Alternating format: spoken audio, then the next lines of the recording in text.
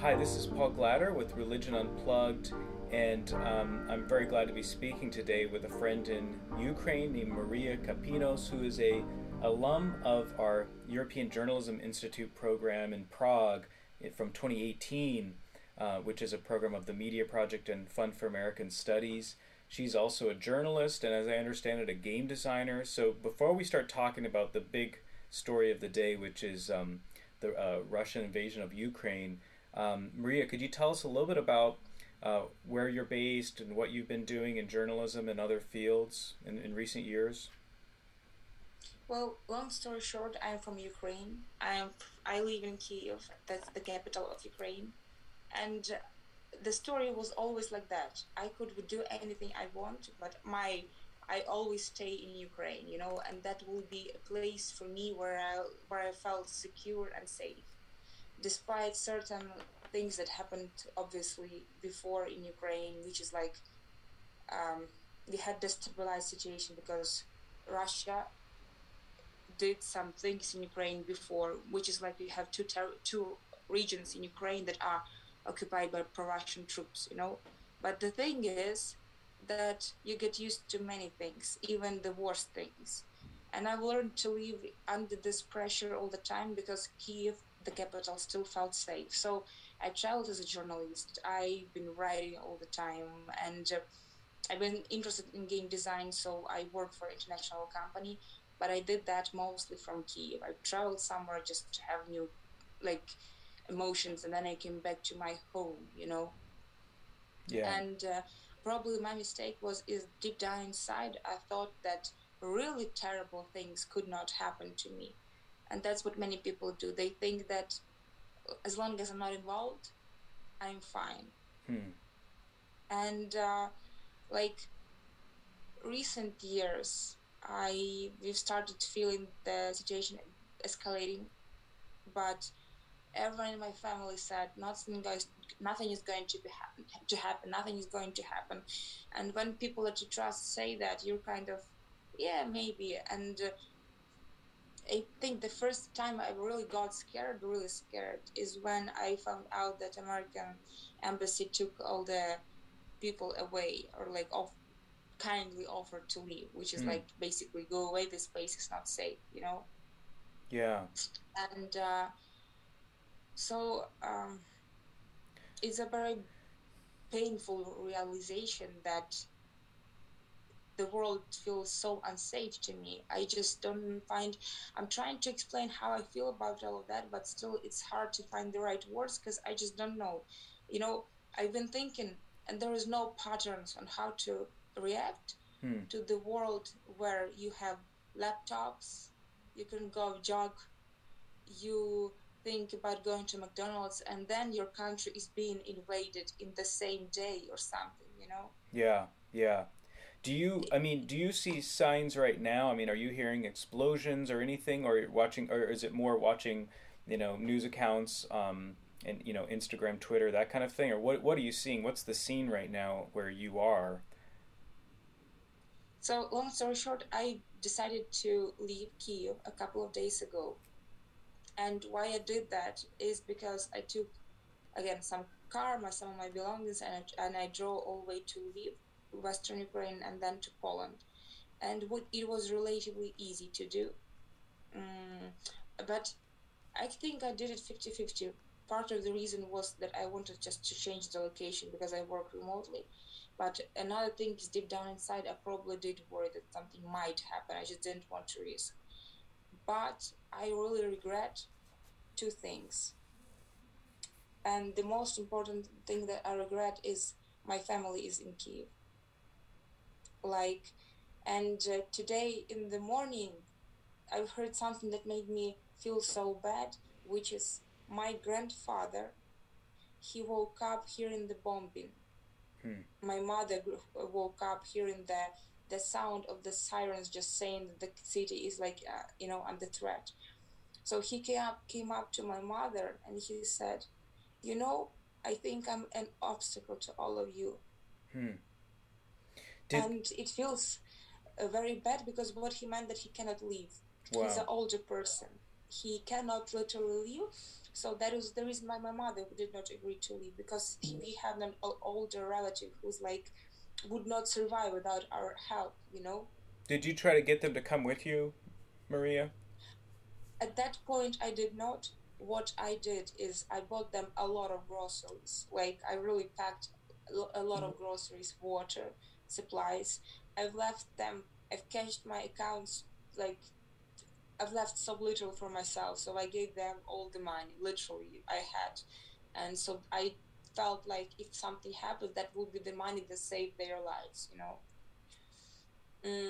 And water, like some medicine, and I've told them if just something happens that you just come to me. But again, I probably did not really think that that would be so serious. Yeah. You know? Yeah.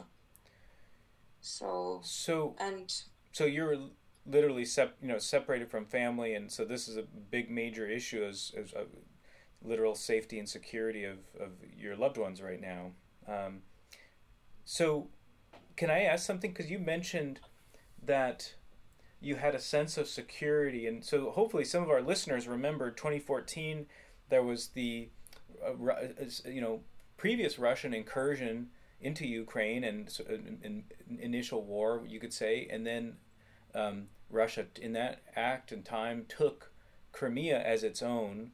So did you and your family at that time think that was the end of the conflict, or is the current one a surprise or not a surprise? How are you guys talking about that right now in terms of that was 8 years ago?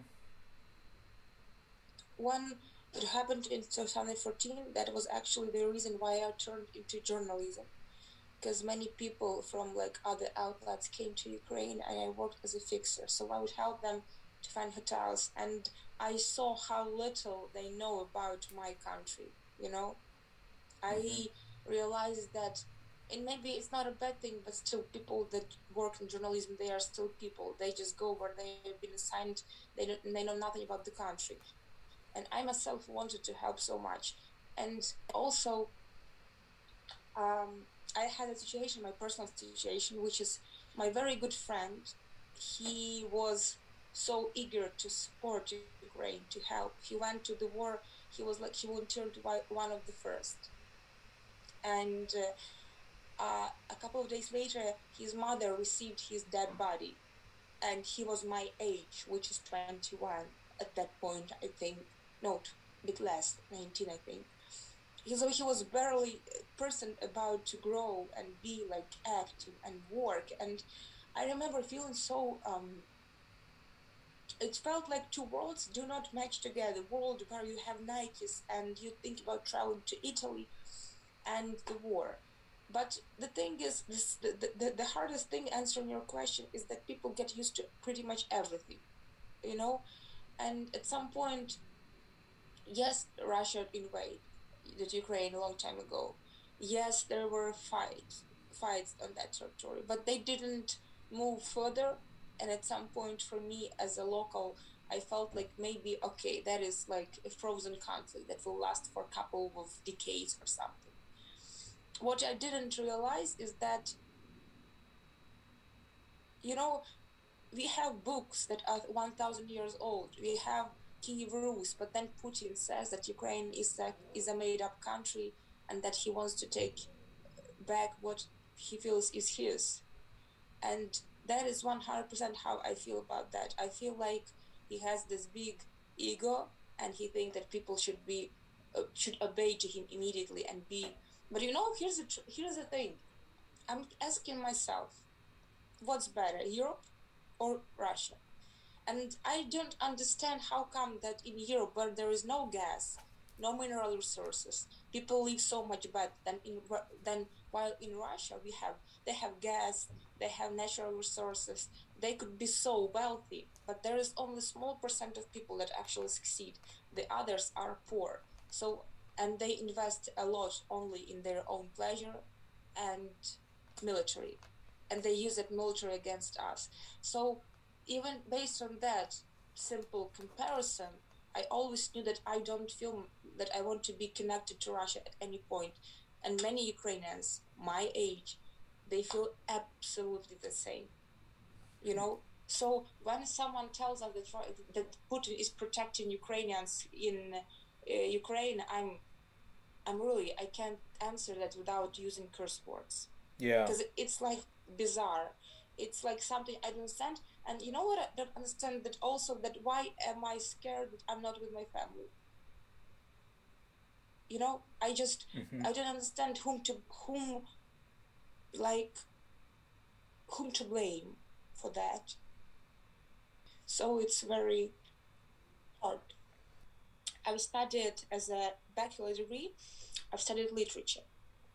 And part of that literature, we went to the old Sophia Kiev Cathedral, which is like a very big church in the center of Kiev. We went downstairs to the secret archives, and I saw writings that are 1,000 years old. You know, old Slavic language.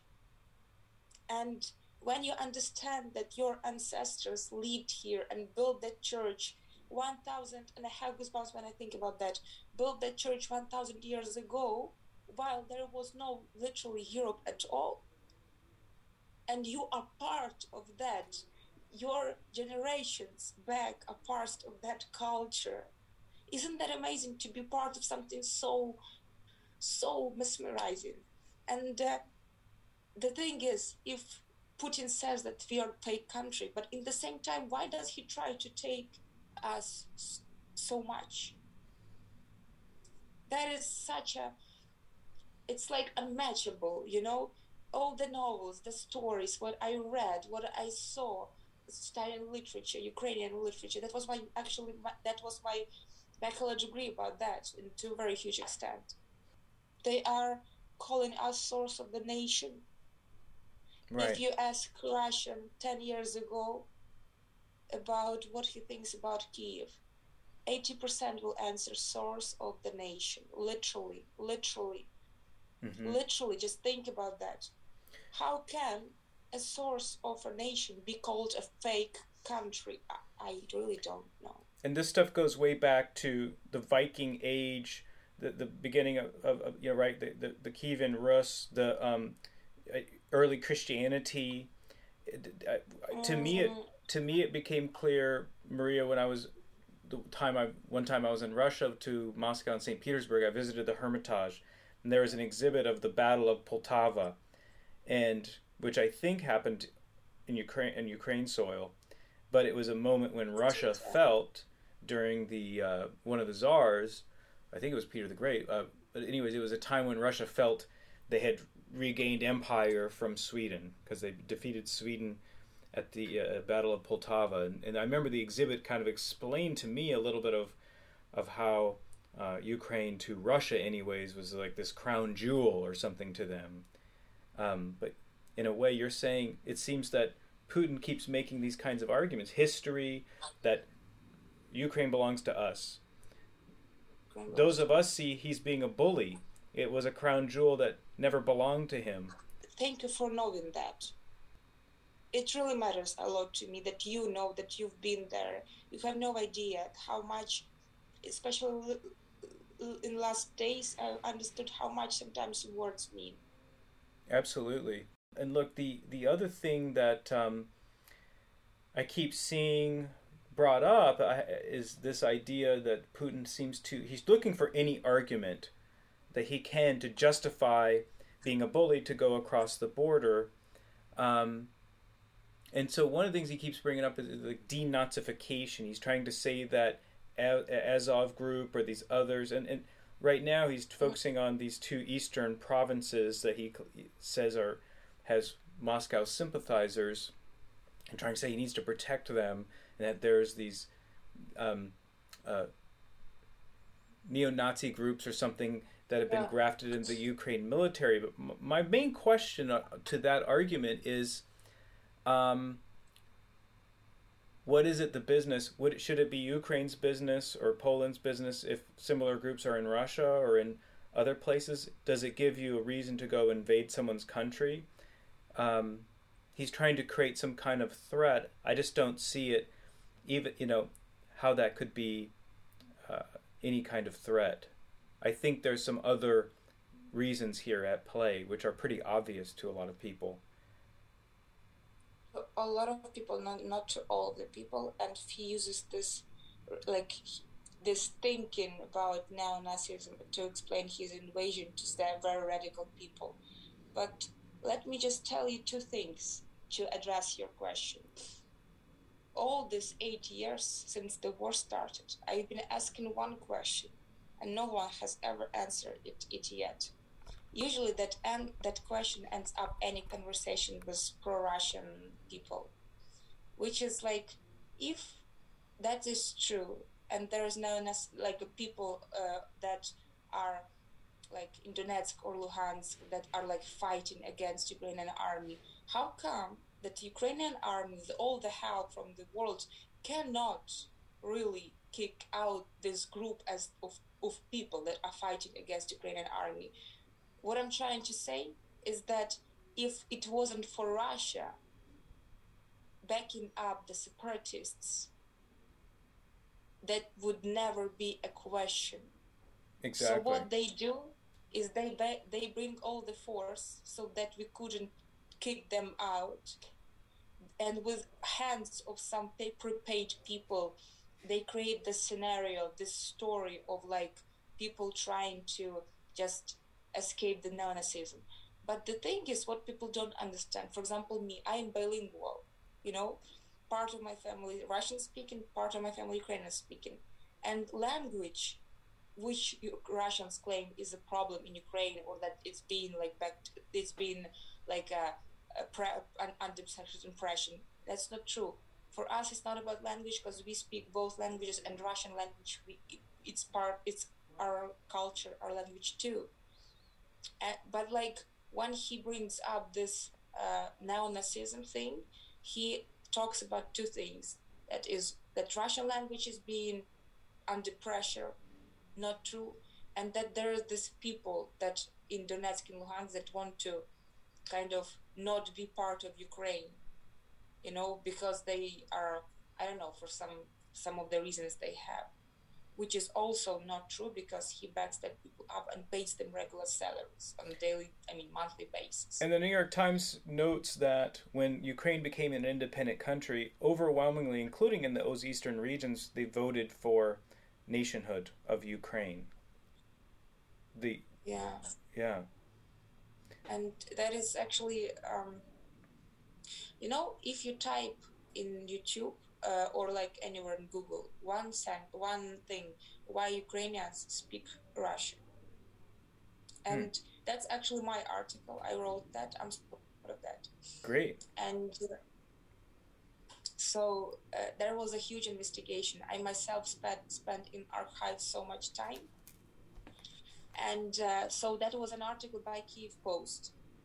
And I remember preparing for that article, I went to the archives in Kyiv, and I saw a pile of papers where it says that person in 1917, when Russians invaded Ukraine before, that's another story to talk about, people could be just killed there on the spot for speaking Ukrainian.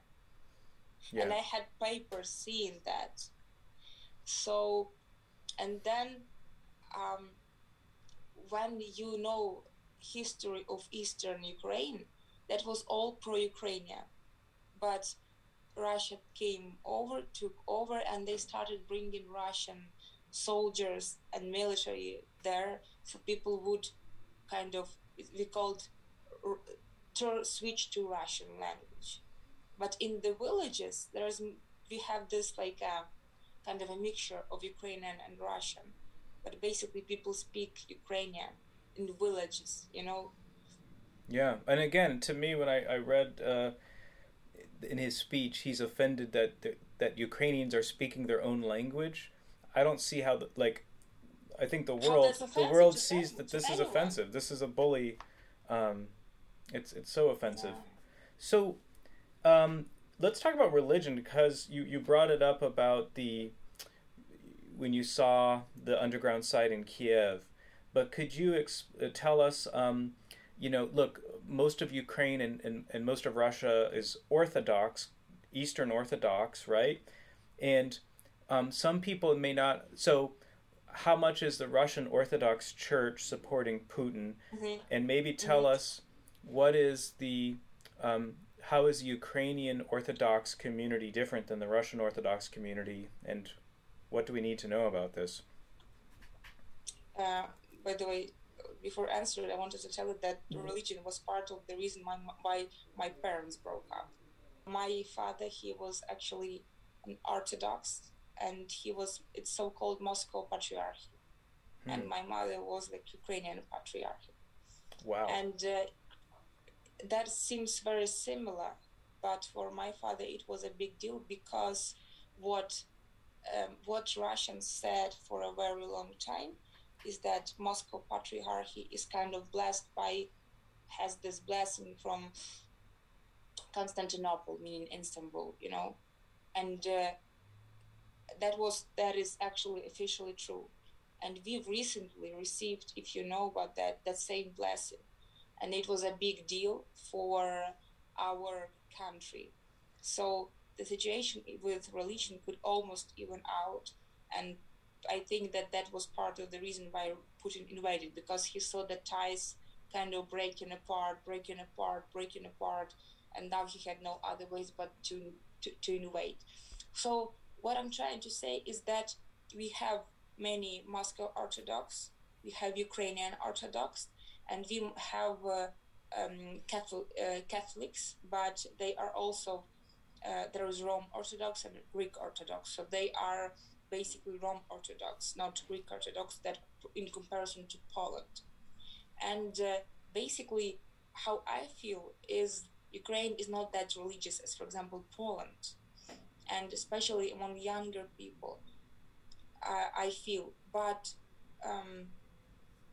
when we received this blessing from Istanbul, Ukrainian church received a lot of good things, rights, and people that were in Moscow Patriarchy, they could now switch to Ukrainian Patriarchy. And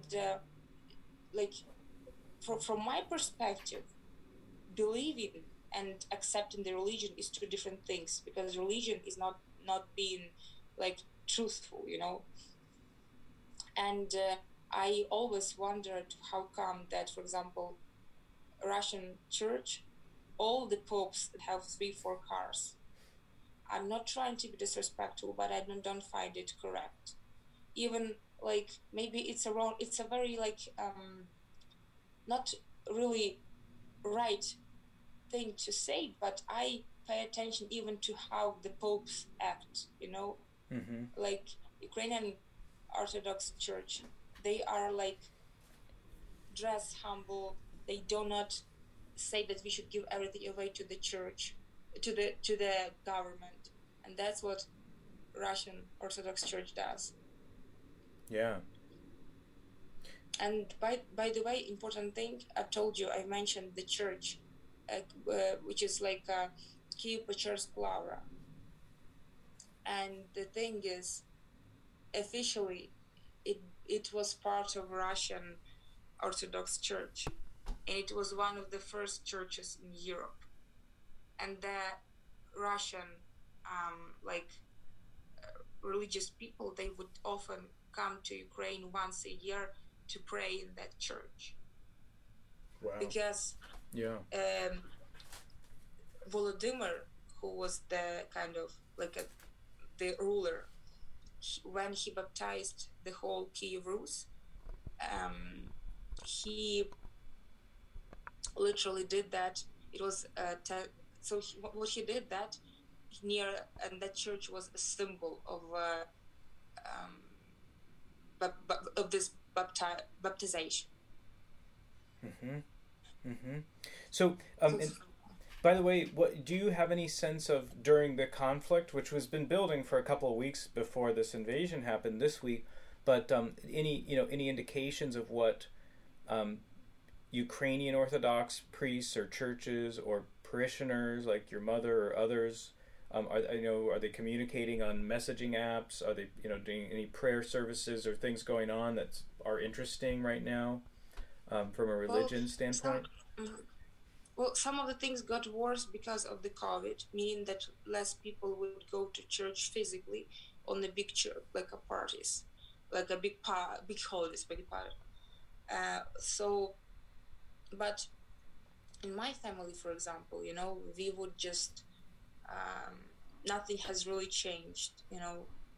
We went till the very last moment, just like to go, like on a monthly basis, weekly basis, depends. So there was nothing bad coming from the church, like nothing at all. So I cannot really. Maybe there was something, but I just haven't seen. Who knows? Okay, so you don't know how active the Ukrainian church Christian community is right now in terms of,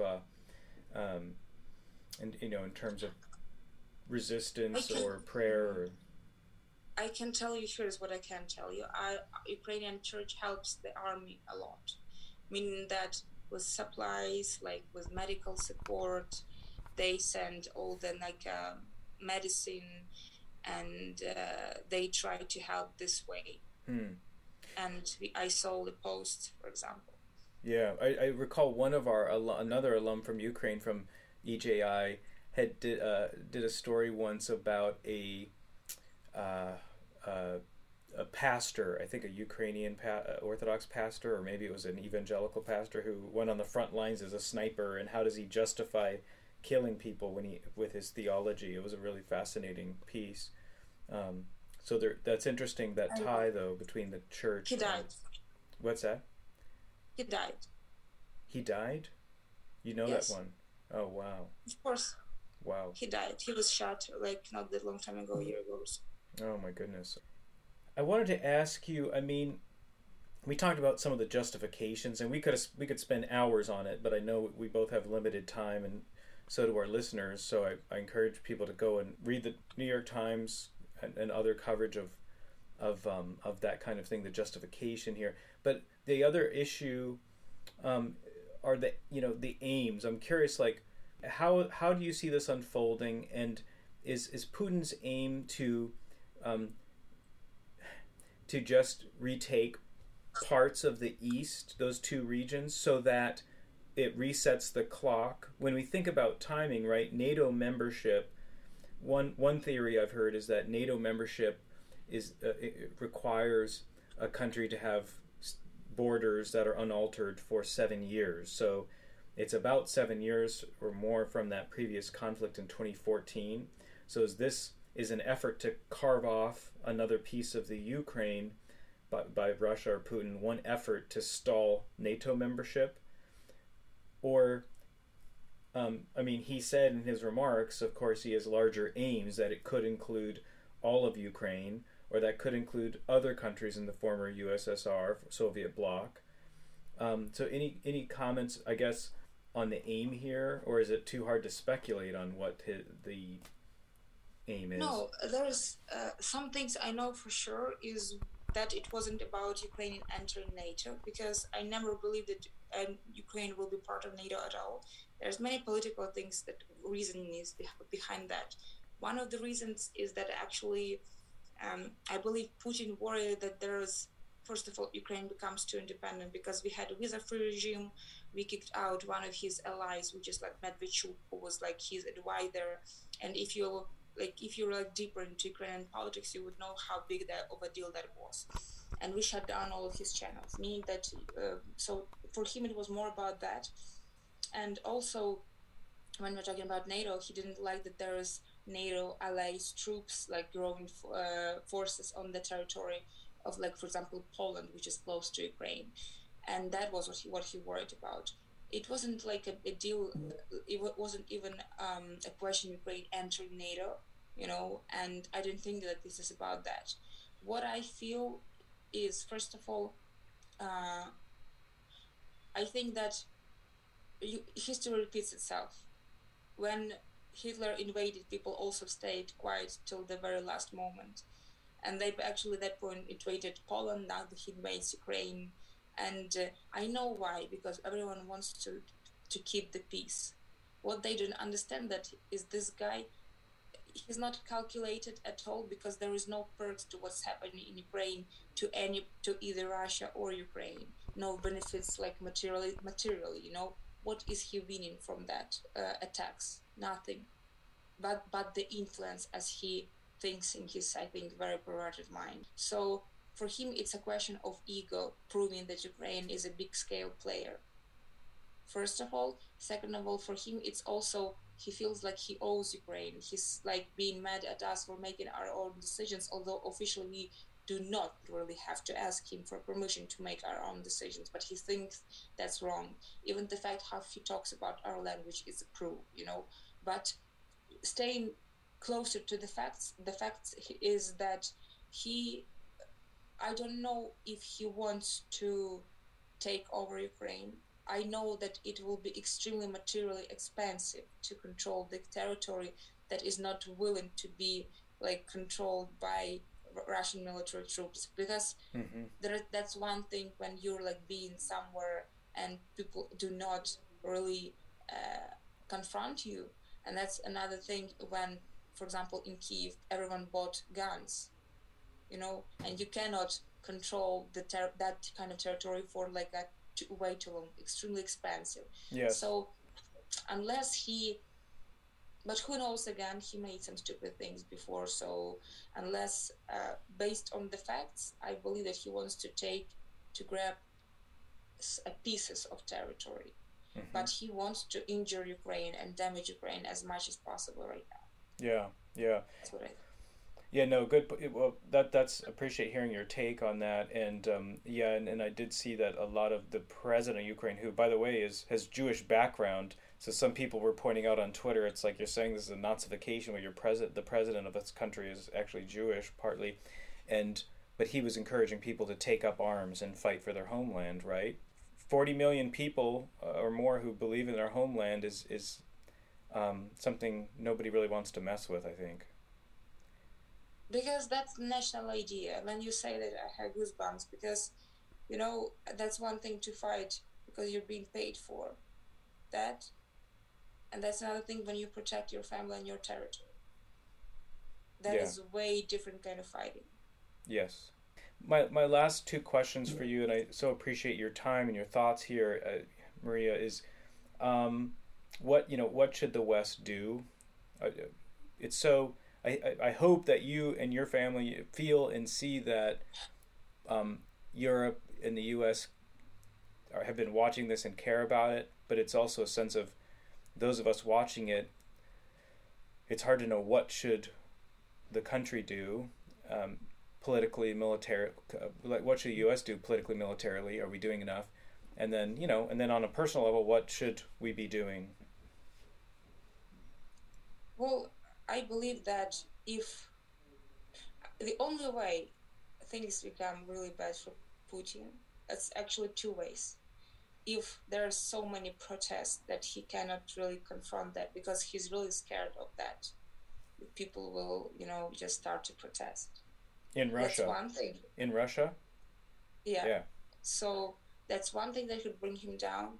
And another thing could bring him down is when people that are kind of in his tribe, they start losing access to money and their lives become very intolerable.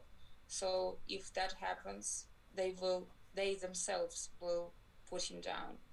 And I believe in a very cruel way, because he is surrounded by very dangerous people, obviously, that he calls his allies, but allies turn into enemies very easily when these enemies don't get what they want. So I never thought that it makes sense to do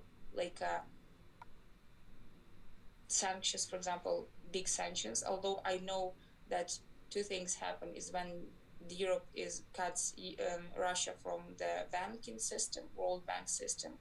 But another thing, it makes sense to do personal sanctions against these families that are making that decisions. Because when there's personal investment and personal involvement, people talk so different. And many people that make the decision to attack Ukraine, they have families somewhere in US. And that is the thing that should be, from my perspective, very subjective, should be taken care of. Yeah. Because they attack and bring mass here in Europe and then go someplace safe where they feel no one is going to do any trouble. But the thing is, what I also noticed, one stupid person with a bomb gets to get things his way, he feels he's omnipotent, and who knows, maybe he'll proceed any further. What stops him? Yeah, one thing that concerned me, which you referenced, the dangerous people around Putin. I have a few of my former colleagues work at the, Wall Street Journal, New York Times in Moscow, and reported that he used to have more moderate people in the Kremlin, but he's in recent years increasingly surrounded himself with the more pro-Soviet old way thinking and more dangerous people, and the moderates seem to have been pushed aside, which could be part of what's led to this current situation, unfortunately. I think so too, and I think that when he came in power, he was different. He was talking about European way of moving that direction. Yeah. So. Yeah, when I was on the ground in Russia, there, chatting with people on the streets, educated young people, and this kind of thing. At that time, back in 2009, people said they didn't all like him. They were skeptical of him, a lot of the folks I talked to, but they said, he wants to be Peter the Great.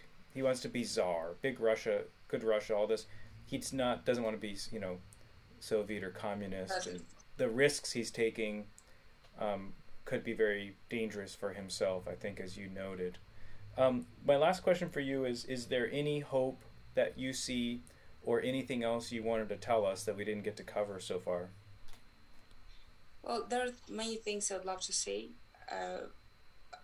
but there's so much that you can't even put it in words, There's fear, there's hope, there's impatience, there's hatred, because I've never hated anyone as much as I hate Russian president right now. I'm literally never hated anyone that much, literally. It's a very disgusting feeling, and it grows bigger in my heart, Because all politics aside, it's just about one person taking over, trying to take what is not his. And we are suffering the consequence of his big ego. That's how I feel, at least. Well, look, Maria, I'm so glad you could make time to talk to us today. And as I told you, in our note, and my note was that, I hope listeners of this will be thinking, praying for you and your family and your country, and really for a best possible outcome from this really unfortunate situation right now. You're in my thoughts and prayers, and all of our friends from EJI, TMP friends who are journalists, and all their families. We are watching this and standing with you as best that we can from afar. Thank you very much. I really appreciate it. And I'm so sincere when I say how much I appreciate it. Absolutely. Absolutely. Thank you. Okay. And thank you for offering to talk. So I wish you a very nice day. Okay. Thank you. The Religion Unplugged podcast is a production of religionunplugged.com and is part of the Media Project, a nonprofit dedicated to equipping journalists to cover religion. To read our award-winning global religion news coverage or to find out more about Religion Unplugged or the Media Project, visit religionunplugged.com or follow us on Twitter @ReligionMag.